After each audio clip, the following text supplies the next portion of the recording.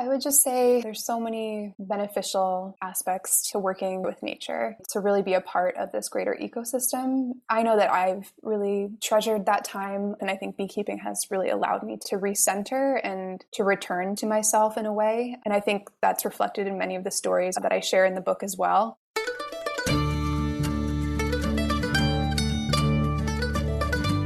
You're listening to the Good Dirt Podcast. This is a place where we dig into the nitty-gritty of sustainable living through food, fashion, and lifestyle. And we're your hosts, Mary and Emma Kingsley, the mother and daughter founder team of Lady Farmer. We're sowing seeds of slow living through our community platform, events, and online marketplace. We started this podcast as a means to share the wealth of information and quality conversations that we're having in our world as we dream up and deliver ways for each of us to live into the new paradigm, one that is regenerative, balanced, and whole. We want to put the microphone in front of the voices that need to be heard the most right now. The farmers, the dreamers, the designers, and the doers. So come cultivate a better world with us. We're so glad you're here. Now, let's dig in.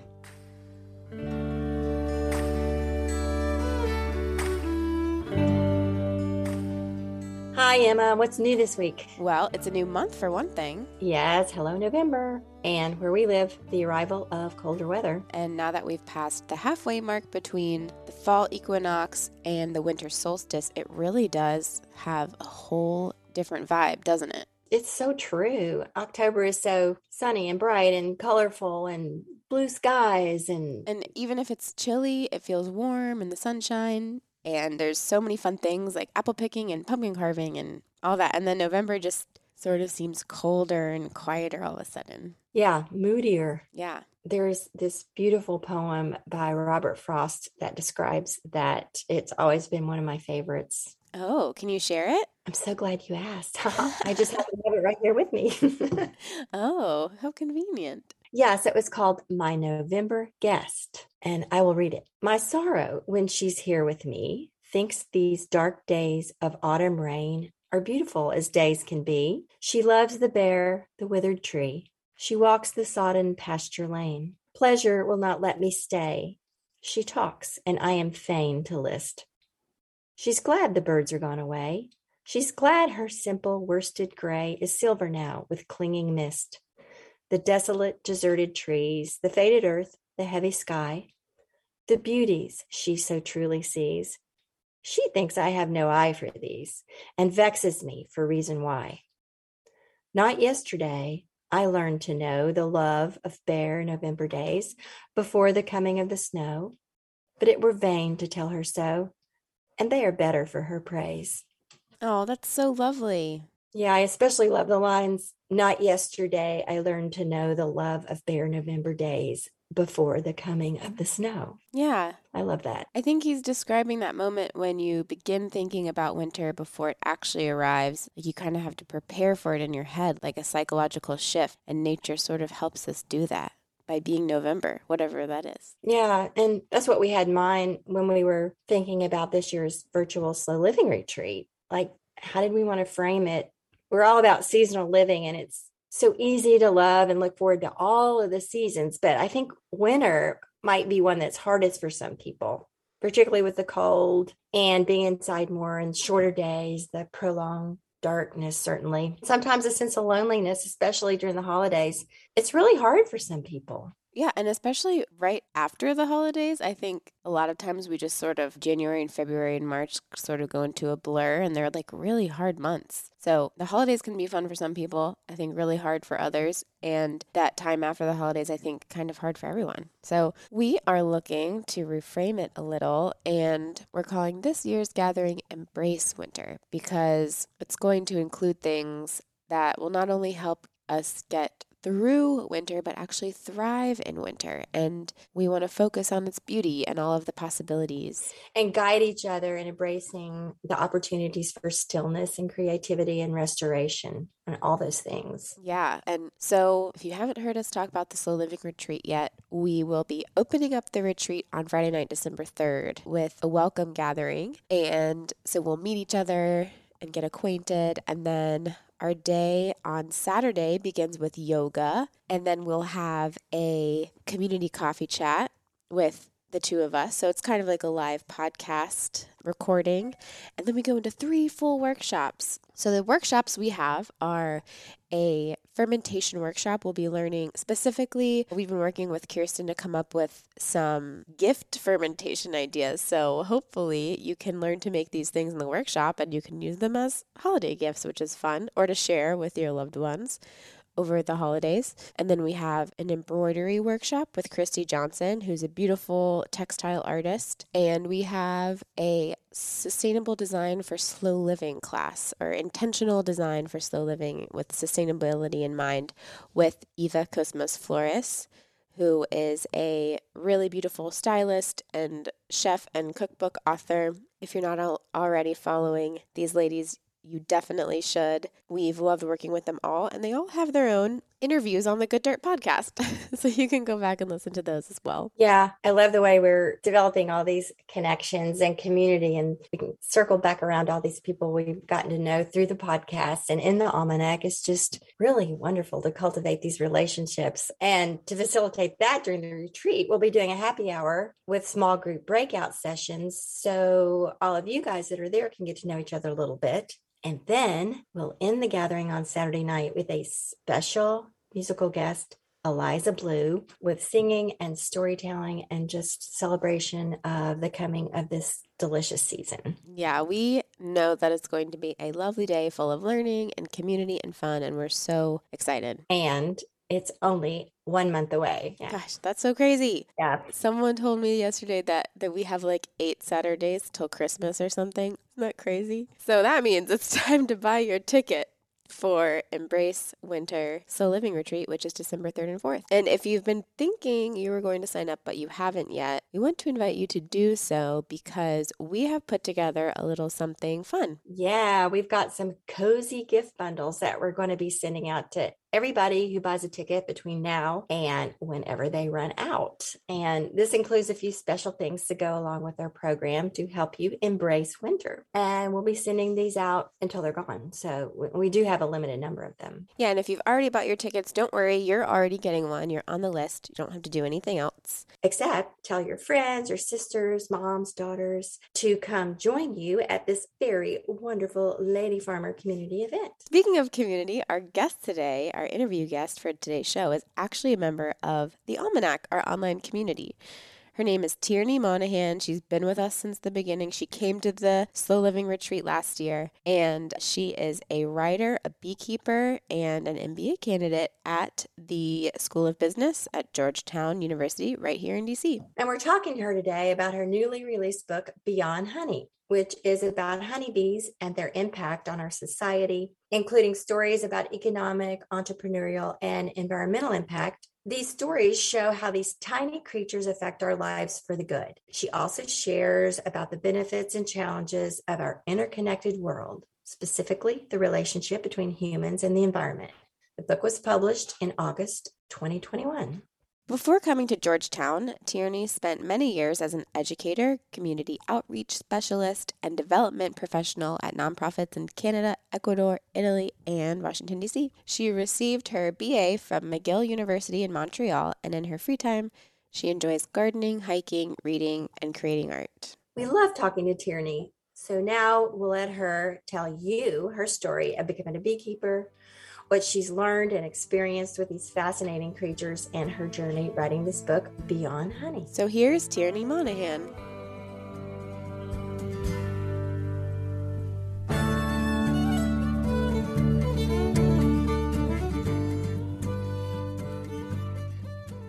Tell us something of your background and what led you to what you're doing today and writing of this book. Just tell us a little bit of backstory here. Sure. I have to start with my childhood.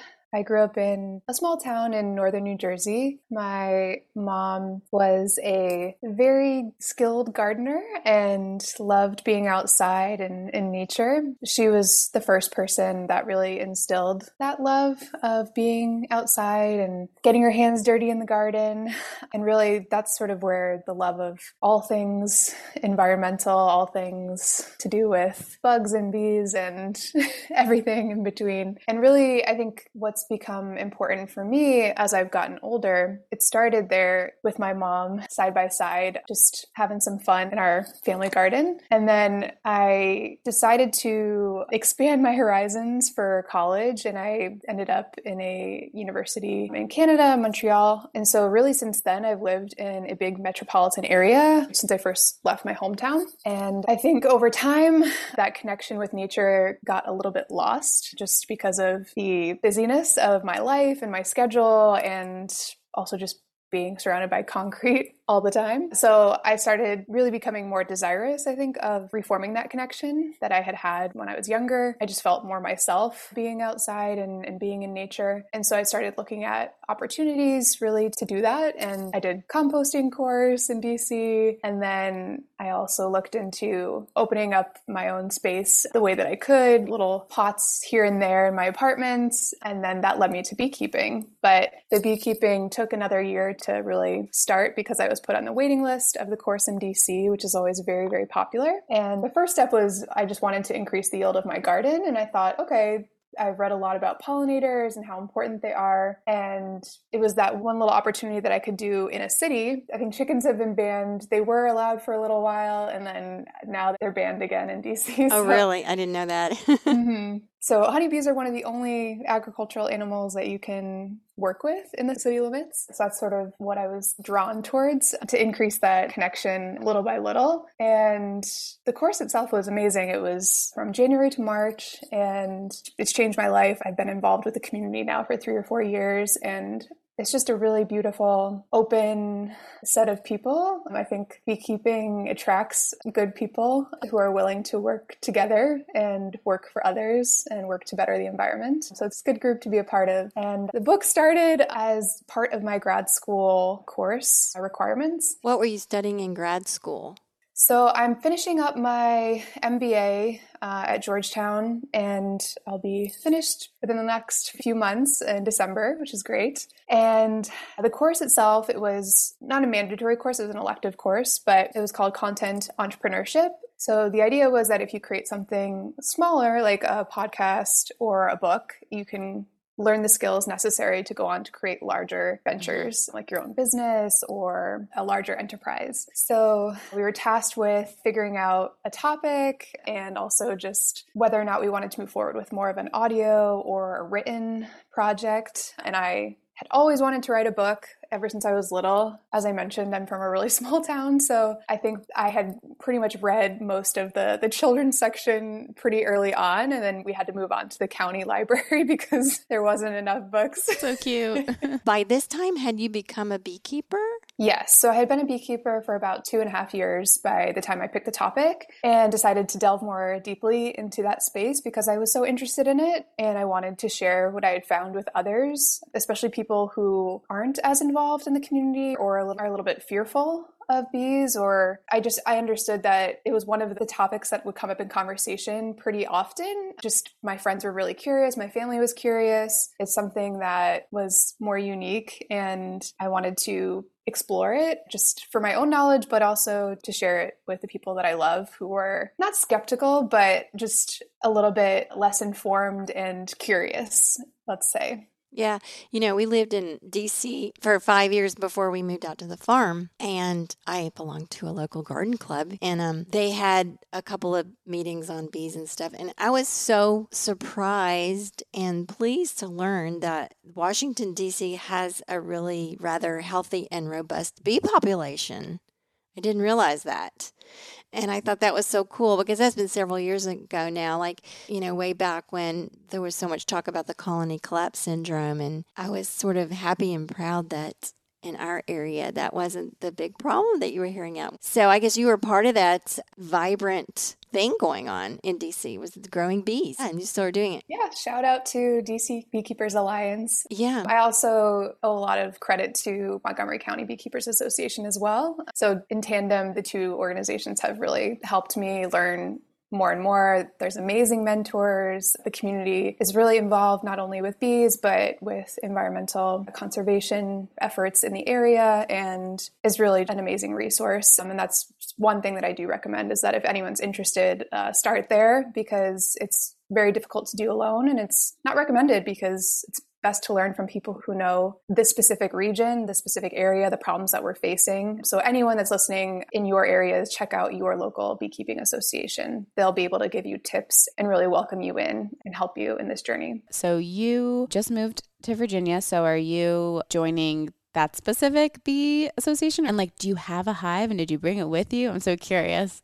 Yeah. Yes. So I will stay connected definitely with the DC beekeepers, especially until I graduate. And so that's my primary resource right now and primary community. And I don't have any hives right now. I volunteer at Georgetown's with the Bee Campus project there. Okay. And there's also a lot of other volunteering opportunities throughout the region. I did have bees, and that's one of the stories that I write about in the book, that unfortunately the hives that I did have, one died due to a number of different factors, and the other one absconded, which means it essentially leaves to find a more suitable home. So I had 2 failures, but it taught me a lot, and I'm looking forward to getting back into it after I graduate. It's just been a little bit too much of a time commitment. Sure. Yeah. To be able to do it properly and to not be a harm rather than a help.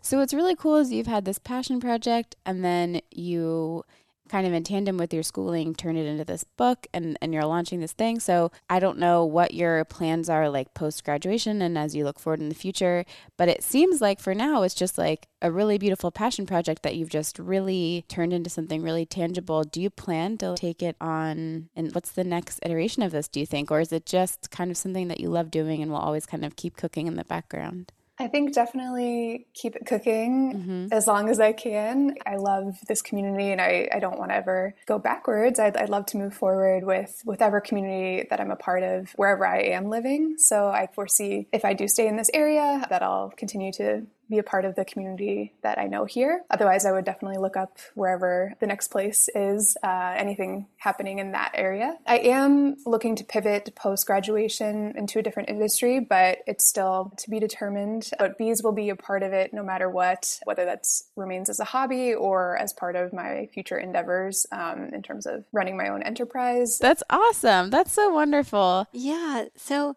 I'd love for you to share with our listening audience, why are bees so important to us? And I think in general out there, people know bees are important, and they know that they're in trouble and that we need to watch out for them and take care of them. But I don't think many people really appreciate the profound impact that bees have on our everyday life. And so what do you tell a person that's saying, oh yeah, let's be nice to the bees. They're good. They help us have pretty flowers. So what do you tell them? You really want to educate a person on the importance of bees? Well, the number one reason that bees are important is for pollination, for both humans and non-human life forms. So animals, other species rely on bee pollination for the production of food. That's the number one reason, and that's the reason why honeybees are particularly prolific, and there's a whole industry behind it. It's because it's tied to our food system. And so if people ask, that's sort of the number one thing that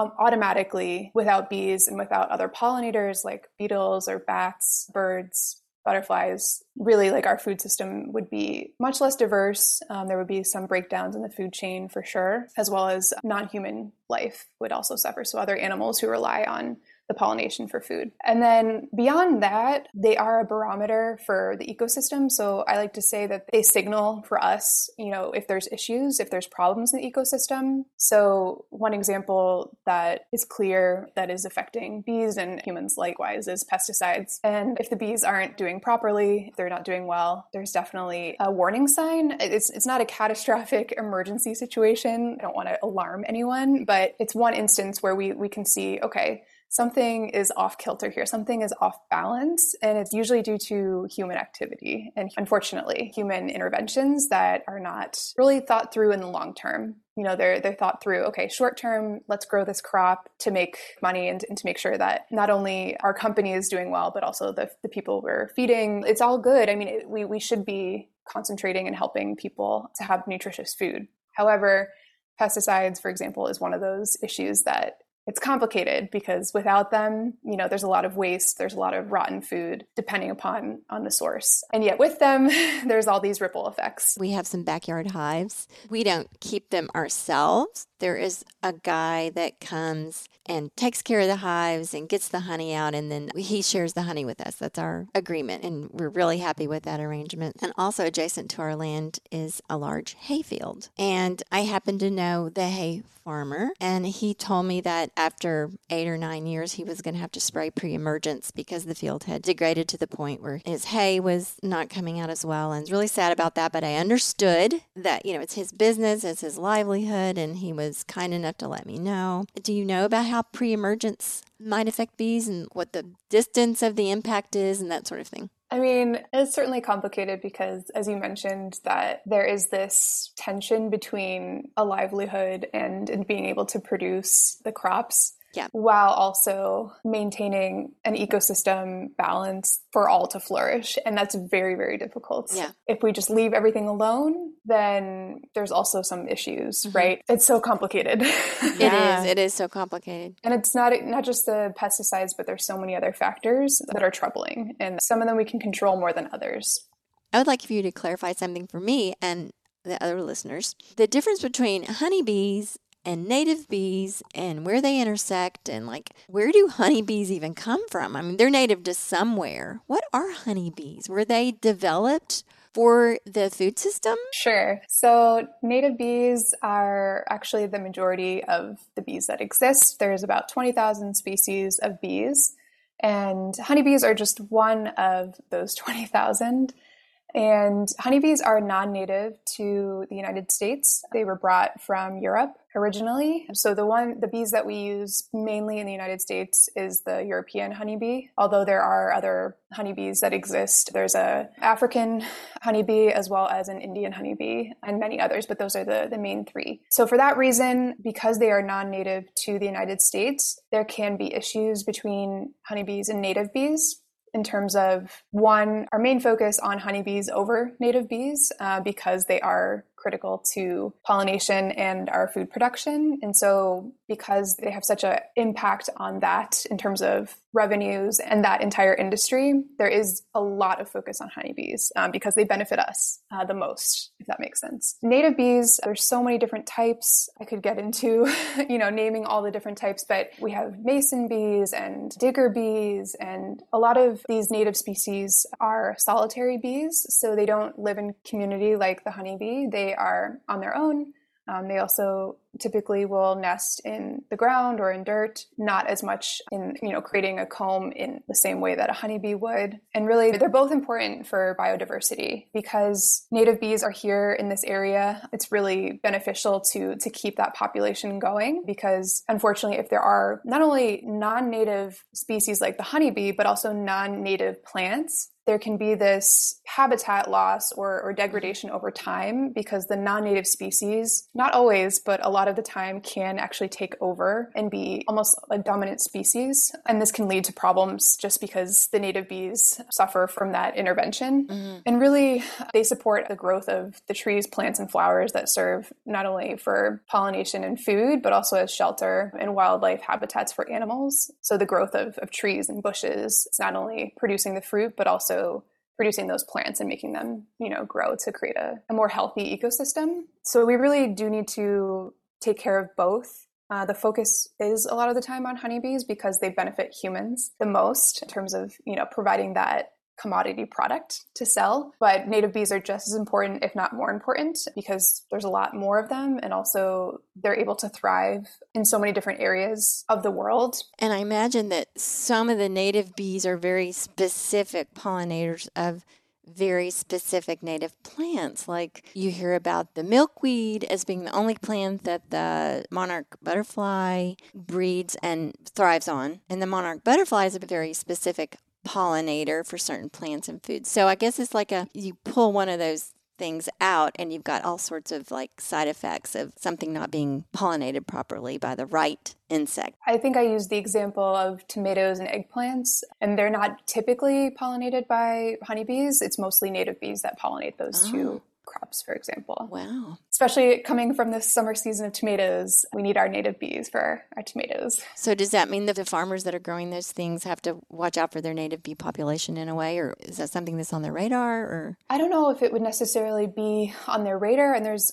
honestly, because they're not managed and a managed species, there's not a lot you can do apart from lowering your pesticide use and providing water and making sure you're, not destroying the habitat around the area. You're planting native species, not a ton of non-native species. So you can control the environment a little bit, but in terms of the population itself, there's not a way to, observe and manage them in the same way. We hear a lot about how bees are in trouble and things that we need to be doing to mitigate that and to save them, and buying local honey, all of these things that we hear about. And I guess we're just wondering from your perspective if you think things are like getting better, whatever that means, or what you think about the conversation and the public awareness.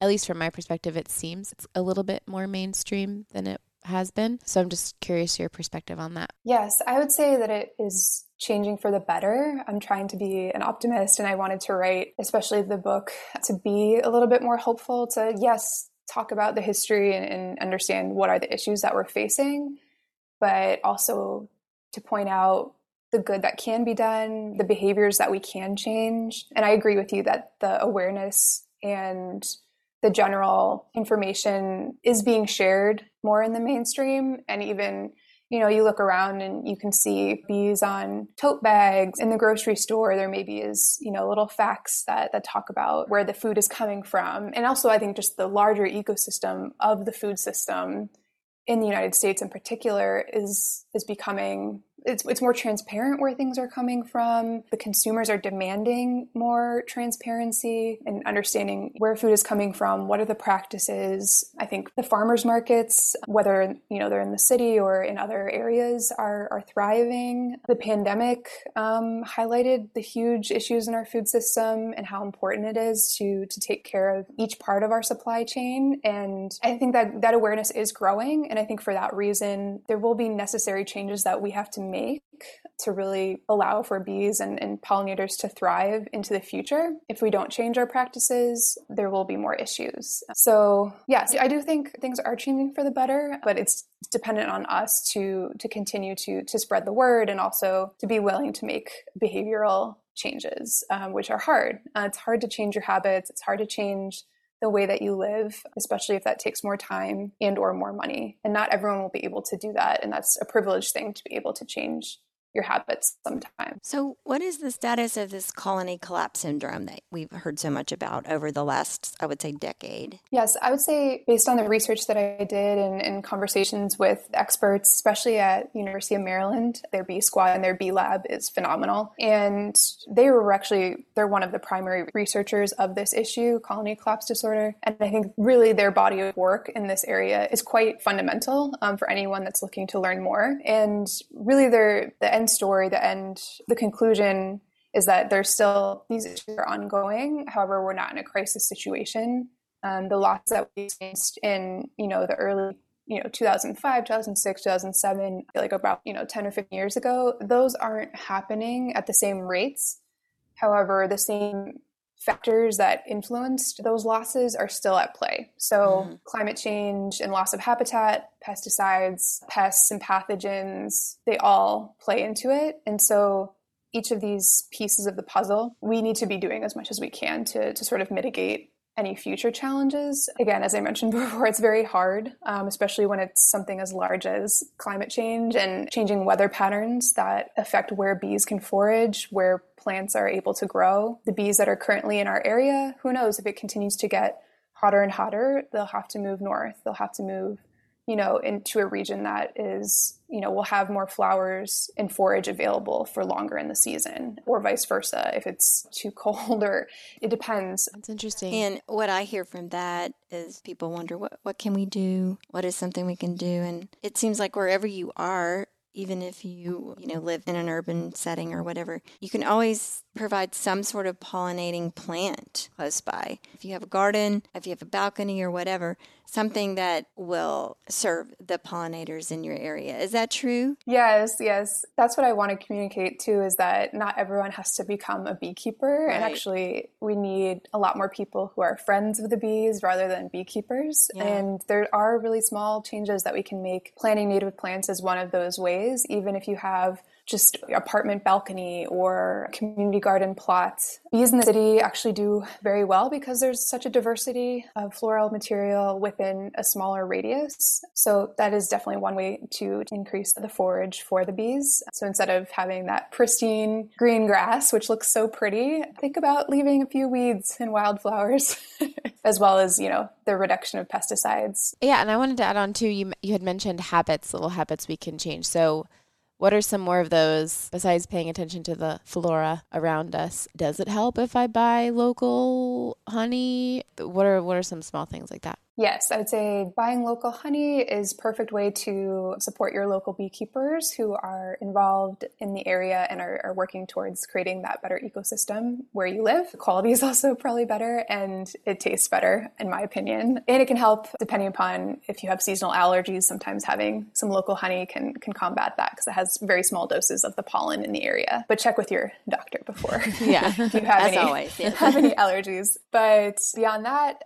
reducing the use of pesticides, and, advocate if you're able to, if you're willing to be involved in your area with the city government or county government to keep beekeeping legal and to support whether or not, the establishment of a beekeeping association, if one doesn't already exist. You can also leave out some water for the bees to drink. That's one very simple way. You can have like a little feeder for them. How cute. Is there a specific bee feeder you get, or is it you just leave a little bowl? No, you can leave a little bowl. Just make sure you put some stones or rocks because they need something to land on.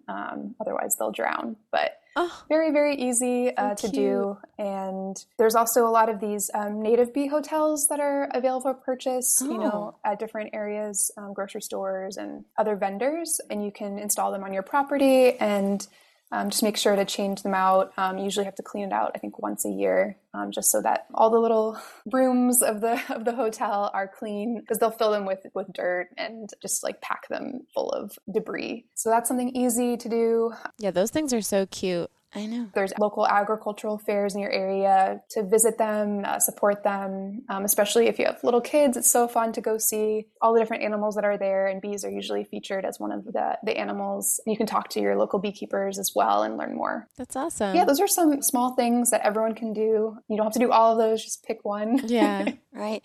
So let's talk a little bit about honey, the desired product. It's more than just a sweetener. It's got a lot of other uses. So would you like to talk about that a little bit? Sure. Yeah. So I named my book Beyond Honey because I wanted to talk about the impact of honeybees beyond the product of honey. Although, as I mentioned before, it's certainly one of the most important products and money-making products. And so therefore, it's something that will always be one of the focuses talking about bees. So it is an agricultural product. It is a commodity, so to speak, isn't it correct? Yes. I would say if we want to talk about honey itself, so it's obviously very delicious, but honey is not only used as a delicious treat on your bread or have in your tea, but it also can be used in wound healing. It has for antibacterial use. And then the other products of the hive have uses beyond just how the bees choose to use it. So there's not only honey, but there's pollen, propolis, and royal jelly as well. And those are the four main hive products. And in many cultures, these products have been used for thousands of years, and they almost have, it depends how you use it, but they can have medicinal properties. Pollen is a great source of protein, so it's definitely another one of those products that you can purchase and consume. And then Propolis is more, they take resin from plant materials and use a process like within their bodies to basically, I want to say like ferment, but transform it with enzymatic processes. And it becomes also a great antibacterial usage. They use it to line the walls of the hive. And there's a lot of throat sprays that use it, have it as one of their ingredients that you can buy. And that also helps with preventing and or like mitigating some of the common cold and throat issues that we experience. Yeah, you give that example in your book of, I don't remember her name, but the woman that started the company because she had been abroad and had a bad throat infection. And was it the propolis spray that cured her? So when she went back to, I think it was Canada, was it? She ended up starting a company. She was so impressed with it. Yeah, it's amazing. And you talk about a lot in your book about different organizations and companies that have developed around beekeeping and bee products and the therapeutics of beekeeping. And there are just so many things, as you say, beyond honey that the honeybees offer us and offer our culture and our society, really. Yeah, so beyond honey and beyond the commodity and beyond the hive products themselves, the impact of bees goes beyond, just those 4 products. And I think one of the amazing pieces and really the heart of the book is all of the stories of the people who have been affected by bees and really incorporated beekeeping into their lives for the better. And it's amazing to really explore how bees can offer not only change in, an economic prospect in economic development and offering, an alternative income source, but to really transform people. And working with the bees is very special. It's a very unique experience that I don't think people really understand until you're next to a hive and really seeing, all the activity that's going on. To many people, it's very calming because of the rhythm of the sound of the bees. Their movements are very calculated and precise while also being very, I think, aesthetically beautiful. They're always working for the good of the hive. So they're not just meandering along in life. However, they're just these beautiful little creatures. And honestly, I think a lot of their movements are mesmerizing in a way. And that meditative aspect is one of the reasons that people have experienced so much goodness from the bees and really have witnessed transformation in their lives.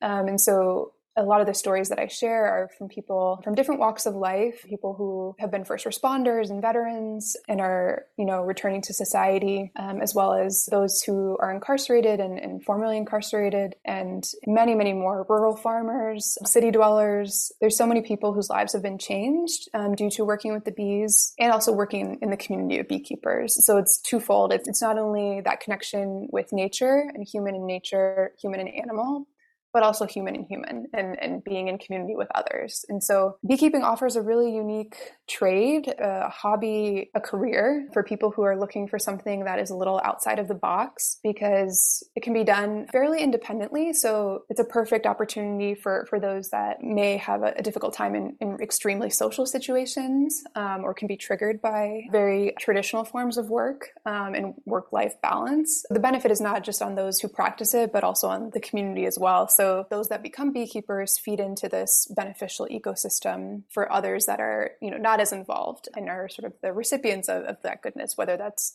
again, the honey product or just the benefits of a healthier ecosystem. If you've ever had the privilege, this is to anyone out there, of witnessing a swarm, that's the perfect metaphor, I think, for community cooperation. Have you seen one? Mm-hmm. Yeah. I've seen it a few times at the farm. It tends to happen in May. And sometimes you just look up, usually accompanied by a big buzzing sound, and there's like literal cloud moving off. It's exactly how they did it in the Winnie the Pooh cartoon. Yeah, it That's is. Exactly what it looks just like it. The only thing it's missing is the little Pooh Bear holding on to the... It's true. Tierney, do you get a lot of, does everybody in the past 3-4 years buy you, bee gifts? Does everything you own have a bee on it? Got a lot of bee tchotchkes in your house. Yes, now I am known as the one friend who's very into bees, and I have bee earrings, I have a mug, I have t-shirts, note cards. It's the one thing everyone asks me about, which I love. I'm this is not all I am. Yeah, I know.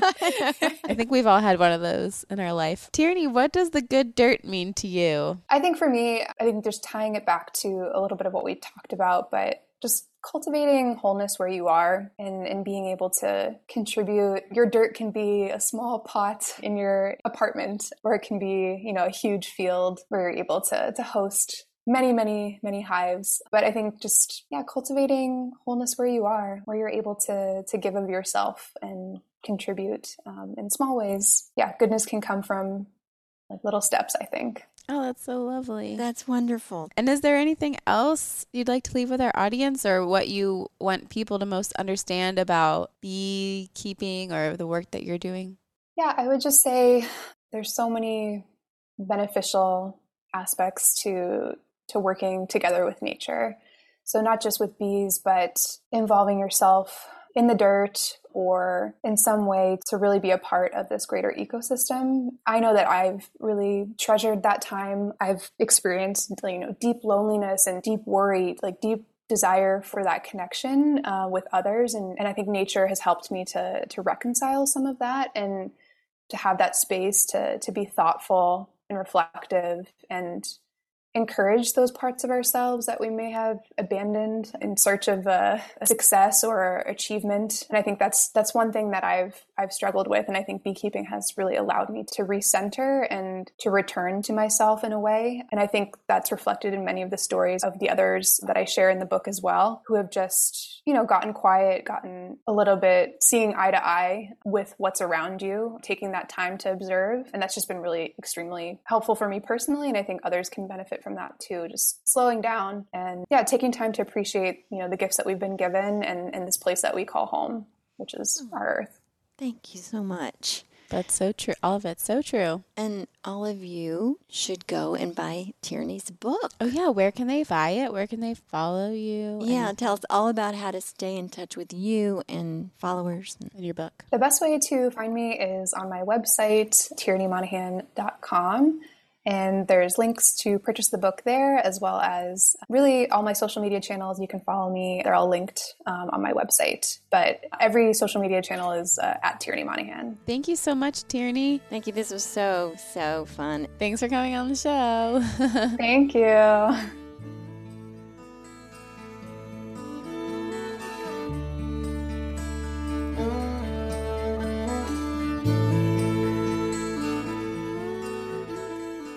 Thanks so much, everybody, for being here. Thank you, Tierney, for sharing your knowledge and your beautiful book with us. And if you are new here and you're not already following us, make sure you follow us at We Are Lady Farmer. We're on Instagram. We're also on Facebook. And we have a newsletter you can sign up for if you go to www.ladyfarmer.com. Also, if you like the podcast and you like all the people we're talking to, and you think you'd like to find some other people who also like these sorts of things, the best place to do that is in the Almanac. And the Almanac and our community membership really supports the show. That's the backbone of the Good Dirt and everything we're doing here. So if you're enjoying the show, if you want more, definitely the Almanac is the best place to find that. And we appreciate it so much.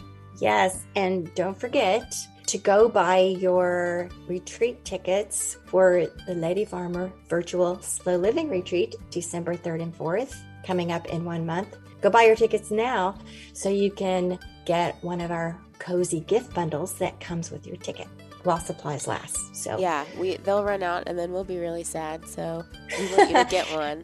We're so looking forward to seeing all of you there. And thank you so much for being here, and we'll see you next week. All right. Bye-bye.